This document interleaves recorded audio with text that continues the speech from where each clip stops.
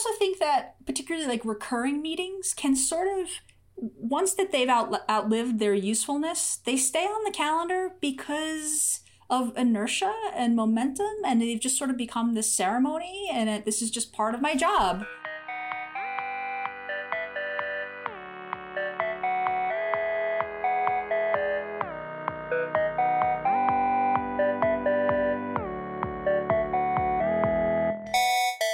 Happy Tuesday, Gina. Hey, Chris. How's your day going? How are you doing today? I'm doing great. Another day in client services, staring down a list of meetings, though, today. Oh, meetings. Meetings. Love them or hate them.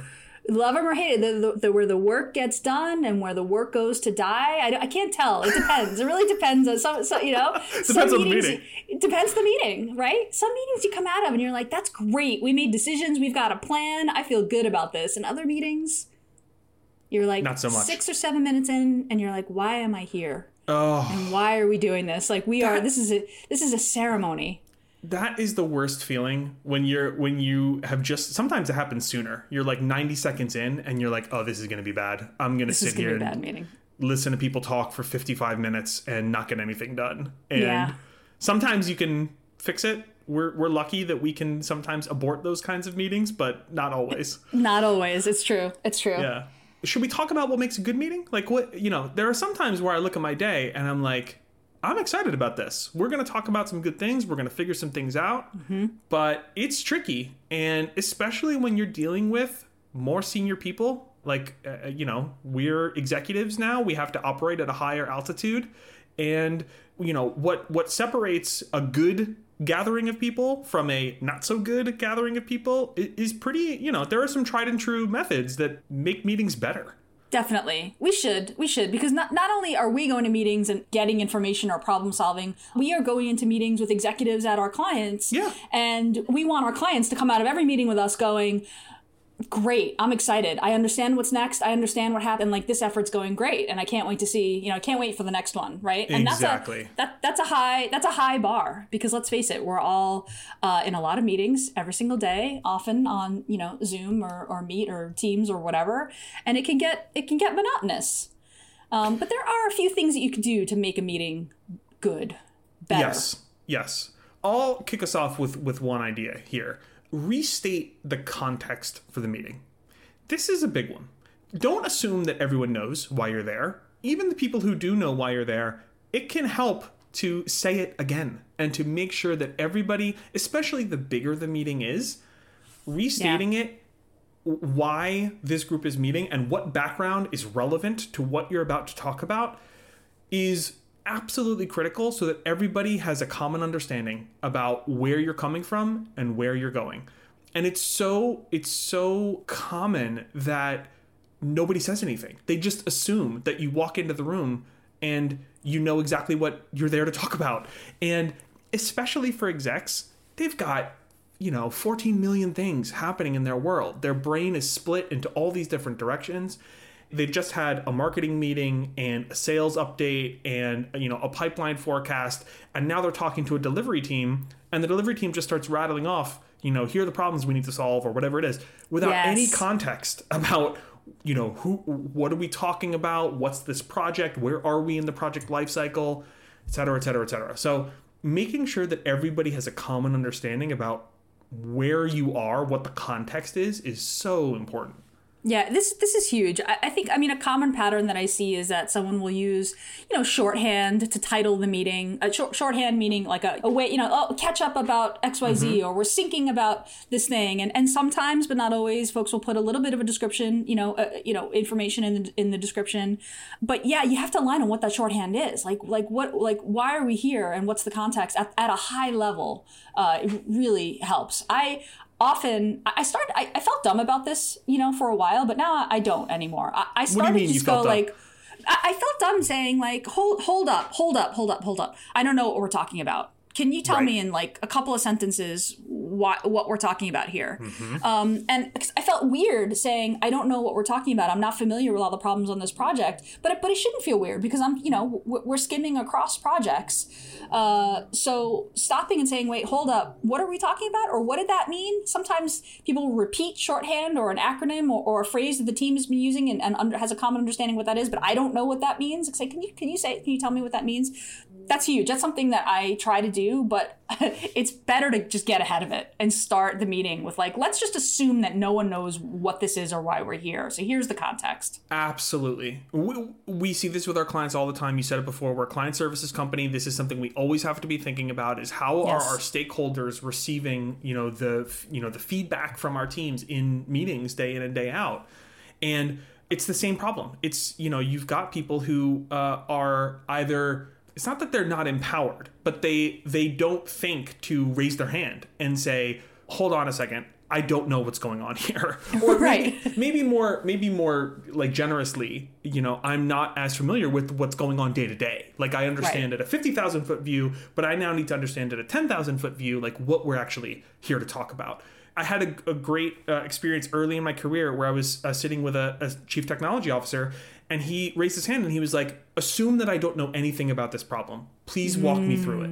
And it was so powerful because I guarantee you in the 4-minute recap that the person leading the meeting gave, everybody else around the table was also like, exactly, was also gaining from that recap. So restate the context. It's so important. And to go an extra step, say how it relates to your audience. And you are here because we're going to make a decision, or because I want to get your sign off, or because I want to get your agreement, or, we have two, like, so that as you're listening to the context, you can be prepared. Like, I'm going to look for these bits of information before I, respond or react or, give the team what they need. This is a great second bit of advice. Frame the problems. Make it personal to each person, why you're having this discussion, what you hope to get out of it, and how the group and each individual in the group can contribute to solving the problems. And it doesn't take that much effort, actually, to say, we have this broad thing we're trying to achieve, and it breaks down into these 6 smaller things, and each individual person is going to handle one of those 6. But it makes it's so much faster to get to, I see where I fit in and how I can contribute. And frankly, where I shouldn't contribute or don't want to contribute additionally, because it clarifies the lanes a little bit. That framing can be really, really helpful. Definitely. Absolutely. Right. Because, I mean, most meetings are trying to solve a problem, right? That's right. So you got to set it up so that you can come to a solution. That's right. What about before the meeting? Anything people can do? There are times when I get meeting invites with a title that I don't really totally understand and no description, and I'll say, like, what is this meeting about? And then there'll be an answer, and I'll say, can you give me something to read beforehand? And so I think a pre-read is incredibly helpful. I'll speak for myself. I don't always have the time to read the pre-read before the meeting, but I also love when it's like, here's the pre-read, and at the beginning of the meeting, did everyone get a chance to read this? If not, like, let's give everybody 5 minutes. I know that it's like, it can feel like you're using, wasting people's time by all sitting on a meeting, reading together, but it actually is a time saver, right? It saves you time for not having to re-explain what was ever in the pre-read. And I think that pre-read can do those things that we talked about in the first 2 steps, which is like the high level context, frame the problems, and then you can kind of, get a running start to the conversation, right? Because typically, we see this all the time. We've got a 30-minute meeting to solve a pretty sticky problem. So the more prepared we can all show up and all kind of on the same page, the faster we're going to be able to, get this thing done in real time, to get synchronously. And I think a pre-read can really help. Totally agree. I mean, this is how we run our senior leadership team meetings. We ask our people to put in status updates ahead of time so that we're not going around the room and saying, what are you up to this week? What have you accomplished last week? Let's get that out of the way in writing. And then when you come to the meeting, you're totally right that it's weird, like the first few times you do this, where you're like sitting quietly and everybody's reading, but you're on Zoom and you're like, what's happening right now? Right. But, it's gotten to a point, at least with our team, that it's normal. Like we've built in that time. Our former head of product, Vicky, was very big on this. Like, have the document ahead of time and save everybody the synchronous time of having to, like, get up to speed exactly like you said, you can provide some of that context in written words, let everybody read it, and then have the discussion around the bits of it that actually need discussion. Yeah, I mean, particularly for like recurring meetings that are about a team coming together and talking about like what, status update and here's my team's working on and challenges. We found that when we weren't doing the pre-read, we would get to the meatiest and most difficult discussions 55 minutes into an hour-long meeting, right? And it's like, oh, this is what we should have been talking about since, the beginning of the meeting, right? And this is why the pre-read, which is like, people update their status, and then if somebody has a question, you could do it, in the doc, etc. So it helps a lot. It saves time, and it bubbles up the stuff that actually needs discussion. Exactly. Versus like, here's a list of all the things that my team is doing, and everything's fine. Yep. Which is less helpful. Another one for our fourth point, I would say pull in underrepresented voices. Yes. Some people won't say much on their own. That is just a fact. Personalities are different. People are different. The culture and the environment that we work in and live in is different and provides certain invisible structures that just naturally put people in certain positions. There's also some weird power dynamics that often exist in executive meetings, right? When you're talking to a senior stakeholder and you've got a more junior team, who speaks and when they speak is not always clear, and there's going to be a strong pull for the more senior people or the loudest people to get the lion's share of the meeting. And we have found that it's really effective to work against that. Yes. And to give people a prompt when they need it, to make space for people to share their thoughts. It doesn't mean that people will always take it, right? Sometimes you don't have anything to say. But making sure that you are aware of this, especially if you're leading the meeting, and you can have an eye towards it and be able to say, okay, thanks very much for your contributions, Jim. We're going to go over to Sally. Sally, do you have anything to add? Any response to that? Like being sort of very intentional about how you are pulling in the people who are naturally a little quieter or may not be as inclined to speak is really, really important, and is going to make the ultimate outcome of the discussion better over time. Absolutely. And a technique I think that works really well here, for someone who is more junior or maybe just naturally a little bit more quiet, and you're leading the meeting or you're presenting an idea, and you can open the door to that person, instead of just throwing to them, being like, Sally, anything to say?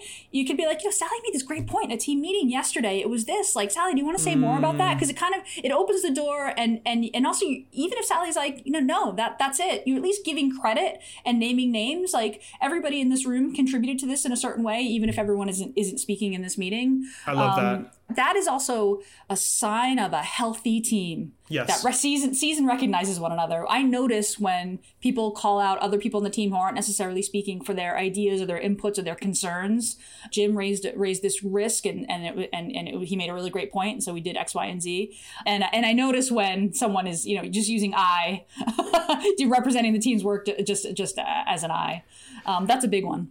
I love that point. And I would also say, sort of related to the always using I language, I think there are also people who will constantly try to make their own point by talking over other people. And that's another thing to try to work really consciously against. And if you see it happening, just pause that person gently and say, thanks so much. Appreciate your input. We're going to go in this different direction. We're going to hear from X, Y, or Z, or redirect a little bit.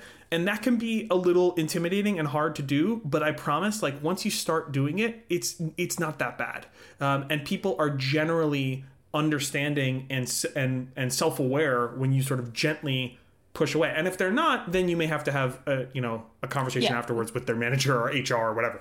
But being aware of it is like 80% of the battle, and just trying to gently redirect when you see it.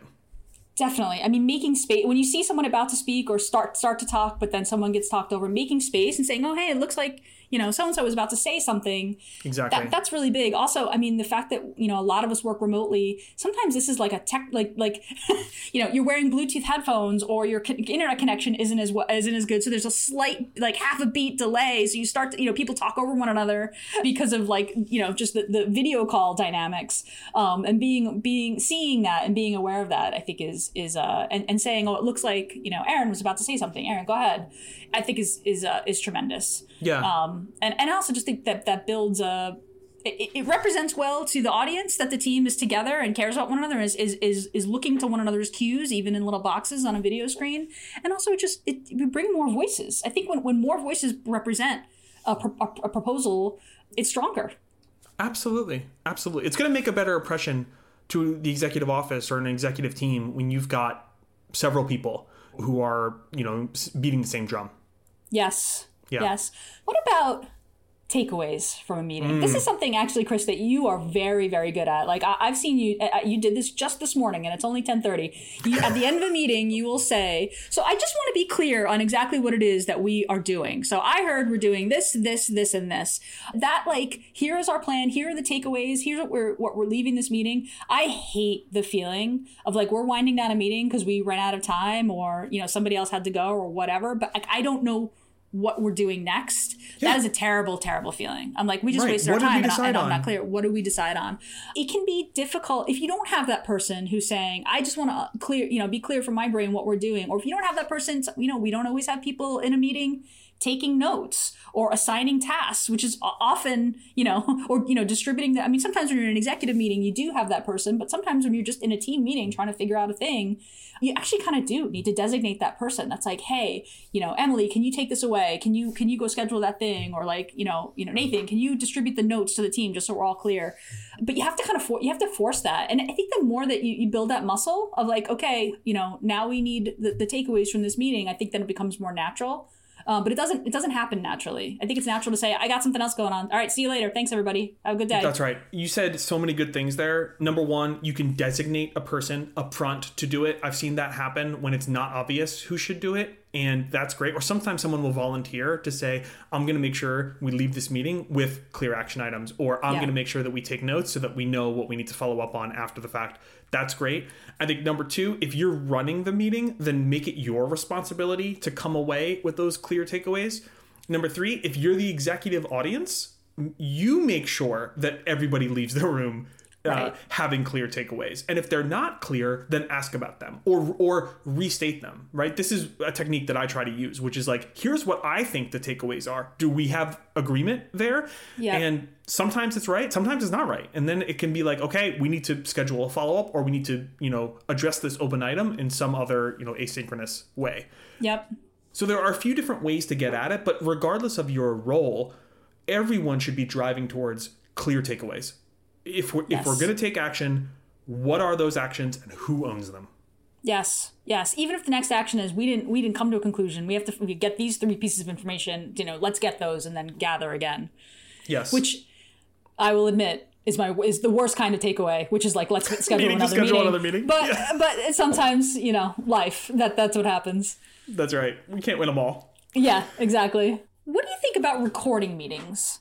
So I love recording meetings. It's not appropriate for every kind of meeting that you're having, but there are so many where a video recording is so valuable. So if you're doing an exec meeting where you are presenting a final deliverable or a key milestone to a stakeholder, if everybody's comfortable with it, recording that can be so beneficial because you capture things that you can refer back to, like feedback. You capture the state of the deliverable at that time, which could be a great accompaniment to a slide deck or a PDF or a design or whatever it is. And the team, as it evolves over time, can refer back to where things were at that moment by using the recording. So this is, we've used this in the past where one of our teams will present a deliverable to a client. Then, a couple months down the road, we've got new team members who are joining that team. They will go back and watch that video as like a representation of where the platform was at that moment in time and how it has evolved. And it's so valuable. I also think there are certain kinds of meetings, these are not exec sessions, but like user interviews where it's really helpful that you can, have a transcript that you can refer back to. Internally at Postlight, we use a tool called Rewatch, which is like a repository for video meetings. They all have transcripts. You can search them. I think Zoom has this feature too, where it will auto record sessions that you can, refer back to and search. So if you can have a moment up front where you get consent from people and make sure that everyone's okay with it, I think deferring to, recording where it makes sense is a great tool to have in your tool belt.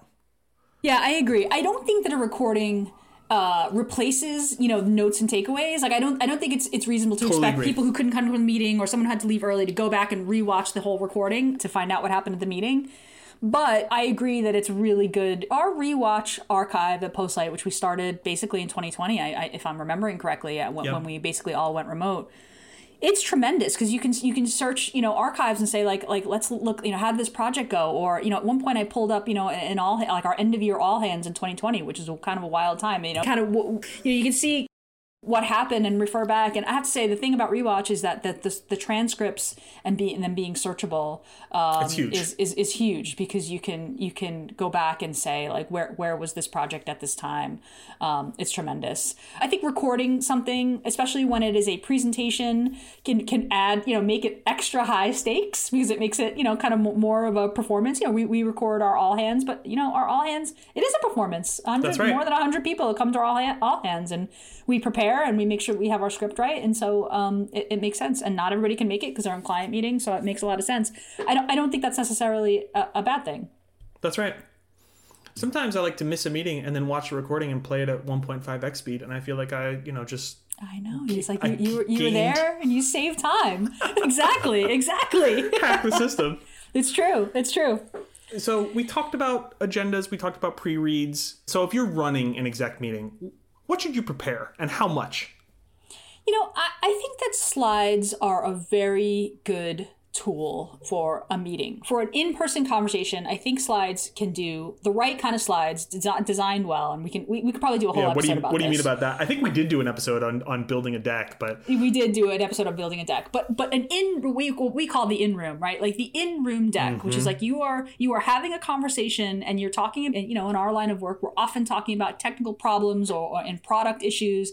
Having something, especially in a remote situation, or not always, but also in person, but having that thing that people can look at, that sort of visual cue. I mean, I think the truth is that all of us are distracted, whether we're in person or remote, by our phones, by our doorbells, by, our email or whatever, whatever's going on, and having that sort of visual touch point. And I'm talking about like a slide with like a couple of words on it, which is like, this is the point that we're, addressing right now, I think can really help like frame a conversation and keep people sort of, especially when you're going through, say a list of 3 or 4 things related to a problem, keep them kind of like, oh, I see where we are in context, and I can refer back to the earlier points. I think it's very powerful to keep the meeting on track and keep everybody engaged. I think it's hard to track. I'm more of a reader than a listener, right? Like I reading and writing is a better way of communication for me than conversation. I think for those people in the audience to have those words on screen and visual cues helps keep everybody kind of engaged and aligned on what you're talking about. But Gina, I want to distinguish between like, because reader not listener I think is giving one set of guidance, and then slides with a few words on them I think is giving a different set of guidance. So that's true. Where do you use those two? Because I think both are valuable. I would argue that maybe reading should be more like a document than a set of slides. What's effective when you think about how much you want to read versus how much you want to have that touch point that you're referring back to? Yeah, I mean, I do not want to read text on a slide, like dense text on a slide. There should not be paragraphs. A lot of people see that in the pre-read, that works for me. That's good. But like in the meeting, when someone is talking, I don't want to be also reading a paragraphs of text on the slide, because then I'm not digesting either one, either the voiceover or the text itself. But I think what helps in a slide, in an in-room slide deck, what helps is like that those high level. I know there's bullets can be controversial on slides, but just those those couple of words that capture the headline or the main idea of the voiceover helps me a lot. It helps me tune into the voiceover a lot more and understand just like the outline of what we're saying, the main points. That's more of a visual cue than reading. The pre-read, and so we have 2 kinds of decks. We have the in-room deck, which is very minimal, visual cues, a couple of words, maybe some supporting, imagery when that makes sense, because people like to look at things instead of each other, or everyone likes to have that one thing that they're looking at in the room. And then we have we're going to distribute this deck, the PDF that we're going to email out and we want to send it around to people that they're going to read on their own time. Those are different things. That's where you get paragraphs and headlines and decks and all those things. This is so good, and I feel like so much of the world has not internalized this. They make the one PowerPoint file that has all the words on it, and then they send it around, and but then they get in the room and they just read it to everyone again.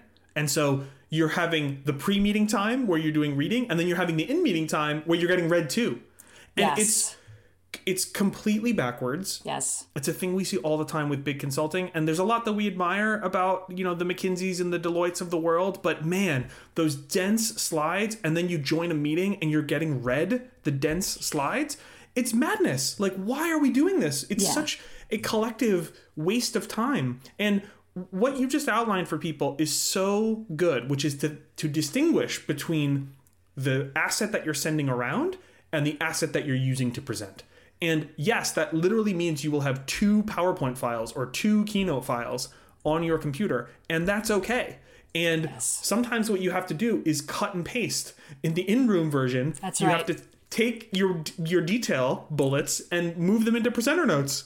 And then if you're sharing the information, you are sharing it in a way that is much more conversational and directed to the people in the room, as opposed to reading off your slide. Because you will lose people within the first 30 seconds. They will tune out, and it's like, I don't need to care about this. Yeah, I mean, as soon as you're reading slides, you've already lost. And it's fine to have that supporting material in your speaker notes. I'm a fan of speaker notes. That's also controversial, but like I like to write them out. I like to refer to them. Reading material straight doesn't make any sense, right? I mean, you have to be in the room. You have to tune in what questions were answered. What I can see. Okay, this person has these concerns. This person has these concerns. Let me address them when that relevant piece comes out. Like that. That's the whole point of doing it a live meeting, right? Is that you can respond to the questions and concerns in the room and tailor the message to the people in the room, right? The PDF can get emailed, from here to Kalamazoo. Who knows, right?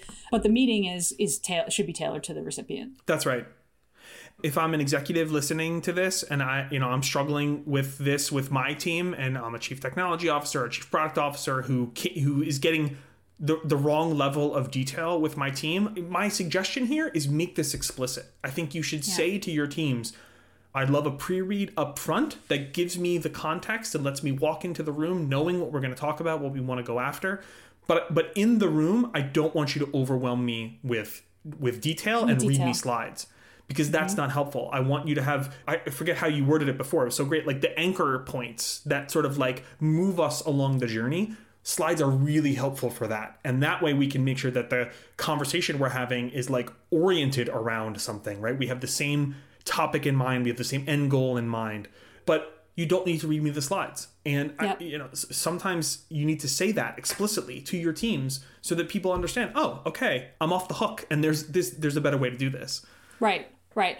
And look, sometimes, people will have read the pre-read. People, when I say people, your execs, your leaders, your stakeholders, your decision makers, they've already got a pretty strong opinion. So you might go into that meeting thinking, okay, I'm going to set context, I'm going to frame the problems, and I'm going to, guide everybody along to this decision point. And you might have someone say, what, I thought about this, and I really think that this is the wrong path. Here's the right path. And then it goes directly into the debate or the conversation. And that's a good thing. That's a beautiful thing. That's a beautiful and wonderful thing. I think that can be intimidating, especially for folks who are getting used to being in rooms with senior stakeholders. And those are important conversations to have. Those usually mean that there's like a pretty big misalignment with like how your senior leaders are seeing priorities and how the team on the ground. And like, that's where that alignment happens. It's super important to have that alignment. But yeah, I mean, that's a good thing. Like, let's, not duke it out. I was going to say duke it out, but let's debate about it. Why would we do it this way when this is more important right now? Yes. God, if there's one thing that people take away from this, it's that if you end up having a better conversation, even if it's not the one that you totally intended, that's success. That's success. Yes. Yeah. Yeah, totally agree. Our last piece of advice is my favorite one. We love canceling meetings. Cancel the meeting. Shortening meetings, cutting off recurring series, making recurring series less often, right? Like figuring out ways to work together that are a little bit, I mean, let's face it, meetings are expensive. They're expensive in terms of time. The bigger the meeting, the more expensive the meeting. Exactly. And when you're dealing with senior stakeholders, you're dealing with calendars that are very difficult, right? Find space on. You're dealing with people who are dealing with fire. So if they got to go firefight, today, like that meeting's not going to happen. What are other ways that things can happen? Can we not have this meeting? Can we not have this meeting? Yeah. Why doesn't this happen more? Like, why don't meetings get canceled or not scheduled in the first place? I feel like there's a strong current towards putting time on the calendar. Like, let's meet. Yeah. What gives? I mean, a meeting is a point in time where you have face-to-face interaction with someone there and their whole attention, and it's your chance. Like, it's your chance to get the thing that you need, right? Like, I think people can ignore emails or Slack messages or be, you know, scattered. I think a meeting is about, you know, there's like, I need this audience. I have to get these people in the rooms. I have to feel like, you know, I have their attention and they know, and I want to be able to say 3 months from now, we had that meeting and I showed this to you, right? And I think that, you know, it's about, I want to show you the work. I want you to be involved. I want you to, you know, affirm that we're on the right path. I also think that particularly like recurring meetings can sort of, once that they've outlived their usefulness, they stay on the calendar because of inertia and momentum, and they've just sort of become this ceremony, and this is just part of my job. You know, I have to go to this meeting. I think especially for folks on the ground who are, you know, are making the work, you know, the meeting is their time to see the team, to socialize, and to communicate, you know, what it is that they're doing. And I think that when you have somebody who has fewer meetings, those meetings become super important, right? When you have somebody who has a lot of meetings, you start to rank the meetings. Now, I mean, I can look at my day and go, oh, these 2, these 3, these are important and hot and need to happen. I need to prep and I want to be completely there. And then these others, like, you know, okay, like I'll go, but you know, not going to be earth shattering if I don't, right? And so much of that has to do with like what altitude you're working with, how many meetings you typically have, what's on your mind at the moment, what you think are, you know, the company's biggest priorities, right? Like if you're in a meeting with an executive, they are going to be, you know, distracted. Like, let me tell you the 3 things that I'm worried about the most today. I feel like we do this exercise like a couple of times a week. Okay, let me give you my top 3, right? There's always going to be a couple of priorities that are like on your mind. And if that meeting isn't about one of those priorities, there's a little bit of a feeling of like, this is fine. This doesn't need me right now. That was so great. I want to state something out loud that I think was kind of an undercurrent of a lot of what you were saying, which is that sometimes the meetings are compensating for structures that don't exist elsewhere, whether it be relationship structures or running the project kind of structures or just connection points. And if there are no other points of connection, you know, between the project team and the CTO, then those meetings are never going to get canceled, even if the topic of the meeting is not relevant anymore. And oh my God, you're so right about the inertia of recurring meetings where it's so rare that someone's like, you know what, we don't actually need this, or we can go from bi-weekly to monthly or monthly to quarterly. And when it does happen, it's such a gift because it's like, yes, this is, you know, we shouldn't meet just because we previously said we needed to meet all the time, you know? Yes, that's right. And especially when you're dealing with execs, that every minute is precious, you know? Yes. Every hour block on the calendar means an hour that's not thinking about something else. Going back to this point about structures, I would say it's great for, it's kind of counterintuitive in a discussion about how to run effective meetings to say, you need to have structures to not have the meeting, but it's really important. And I think that if there are other channels for providing status updates or sharing good deliverables or getting feedback on something that doesn't require synchronous time, those are so valuable. And what you may realize is that the more of those support structures you have in place, the less synchronous, we all have to get on Zoom, we all have to get in a room kind of time you need to take from everybody. It's so true. It's such a good point about having those structures in place to not have to have the meeting, particularly recurring ones. There's another interesting power dynamic thing, political thing that happens. And this has happened to me where, you know, maybe you have a recurring meeting with a senior stakeholder or an exec. And this has happened to me internally and with clients. And then one day the exec or their assistant says, I don't think we need to have this meeting anymore.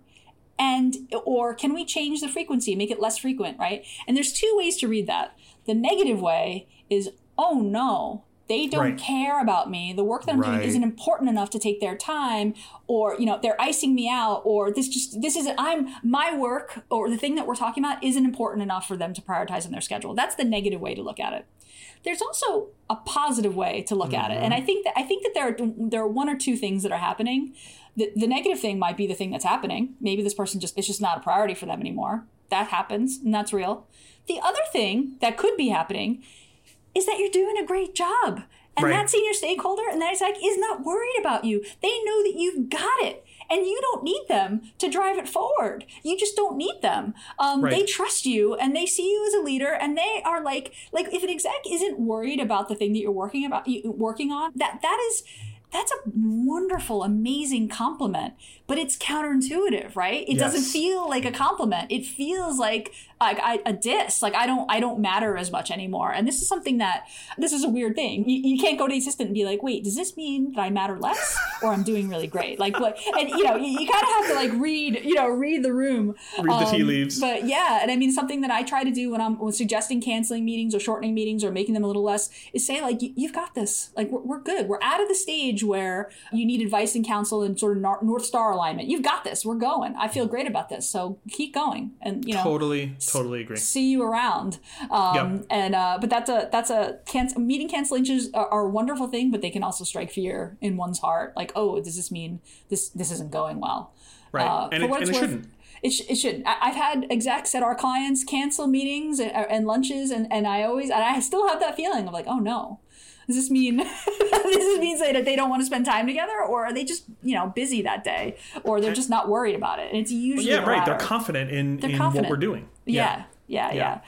When someone pulls you in a meeting as a senior person and says, "We need to talk today," that's when you should get worried. You got a minute? Oh my God. Ooh, the got a minute. We need another episode. 8 ways not to prompt a meeting. Yeah, seriously. Got a minute is one of them. One of my favorite ever client service things that happened with us. We were on a call with a prospect at one point, and we were talking. And it was a really good conversation. It was one of our first calls, and he was super excited. And his face like changed mid meeting. This was on a video call, and we had heard like the Slack sound. Mm-hmm. And his whole posture changed, his face changed, and then we saw him sort of typing furiously, and then he just looked at us and said, like total deer in headlights, like mid sentence, and was like, "My boss needs me right now. Like I have to go," and like hung up. And clearly something had just like blown up, and his boss was like, "You need to be in this meeting right now." And we were just like, like we all felt it. There was like the empathy. It was like, oh, I hope it's okay. Like, okay, yes. We'll catch up with him some other time. Like, I hope all is well. Exactly. It was wild really to watch that happen in real time. Okay, let's recap this was a lot. Let's recap what we talked about. Yeah. 8 ways to run a great exec meeting. Number 1, restate context. Number 2, frame the problems. Number 3, provide a pre-read. Number 4, pull in underrepresented voices. Yes. You want to do the last 4? Yes. Number 5, clear takeaways. I'm telling you, this is the Sacco superpower. I'm trying to by osmosis. I'm trying to get it. Record it so that others can catch up or watch it at 1.5 speed, which is also life hack. Number 7, prepare slides with not too much text. And then 8 is like cancel it. If you don't need the meeting, it's all good. Find other ways to interact with your coworkers about other things that and put together the structures that don't require a meeting. That's right. This was great, Gina. Yeah, this meetings. Is very cathartic. Meetings. It's the work. We're going to be talking about meetings till the end of time. All of us as humanity. It's true. I got to say though, this was a good meeting. Thank you. It was a great meeting. Let's do it again sometime. Let's do it again sometime. Great. If you're listening and you would like to meet with us, we will meet with you. All you have to do is reach out to hello@postlight.com. Tell us a little bit about what you're working on, and a member of our digital strategy team will reach back out. Sometimes it's Gina or me directly. Yeah. And we'd love to say hello and talk to you about what's up in your world. Absolutely. We see every single message that comes into hello@postlight.com. And if you need help with digital strategy, product design, engineering, we are here for you. We just love to hear what's going on in the world. So even if you're not ready to hire someone or hire us or work with us, we still want to hear about your project. So reach out, hello@postlight.com. Thanks everybody. Have a great day of meetings. Bye.